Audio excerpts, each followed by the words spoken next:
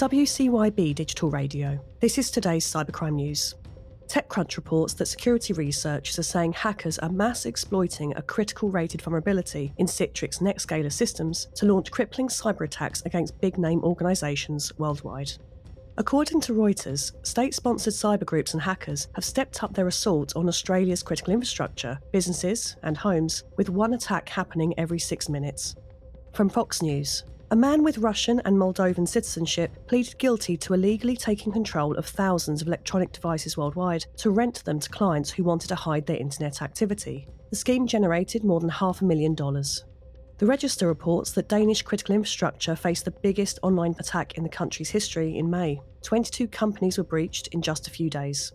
From the Detroit News, production at Stellantis, the maker of Chrysler, Dodge, Jeep and Ram models, is being affected after a cyber attack on an automotive supplier disrupted its operations. A cyber attack on a North Carolina county has forced officials to call in the state's National Guard for assistance, the Record reports. In a message to residents on November the 14th, Bladen County said it became victims of a cyber attack last week. Reporting for Cybercrime Radio, I'm Charlie Osborne.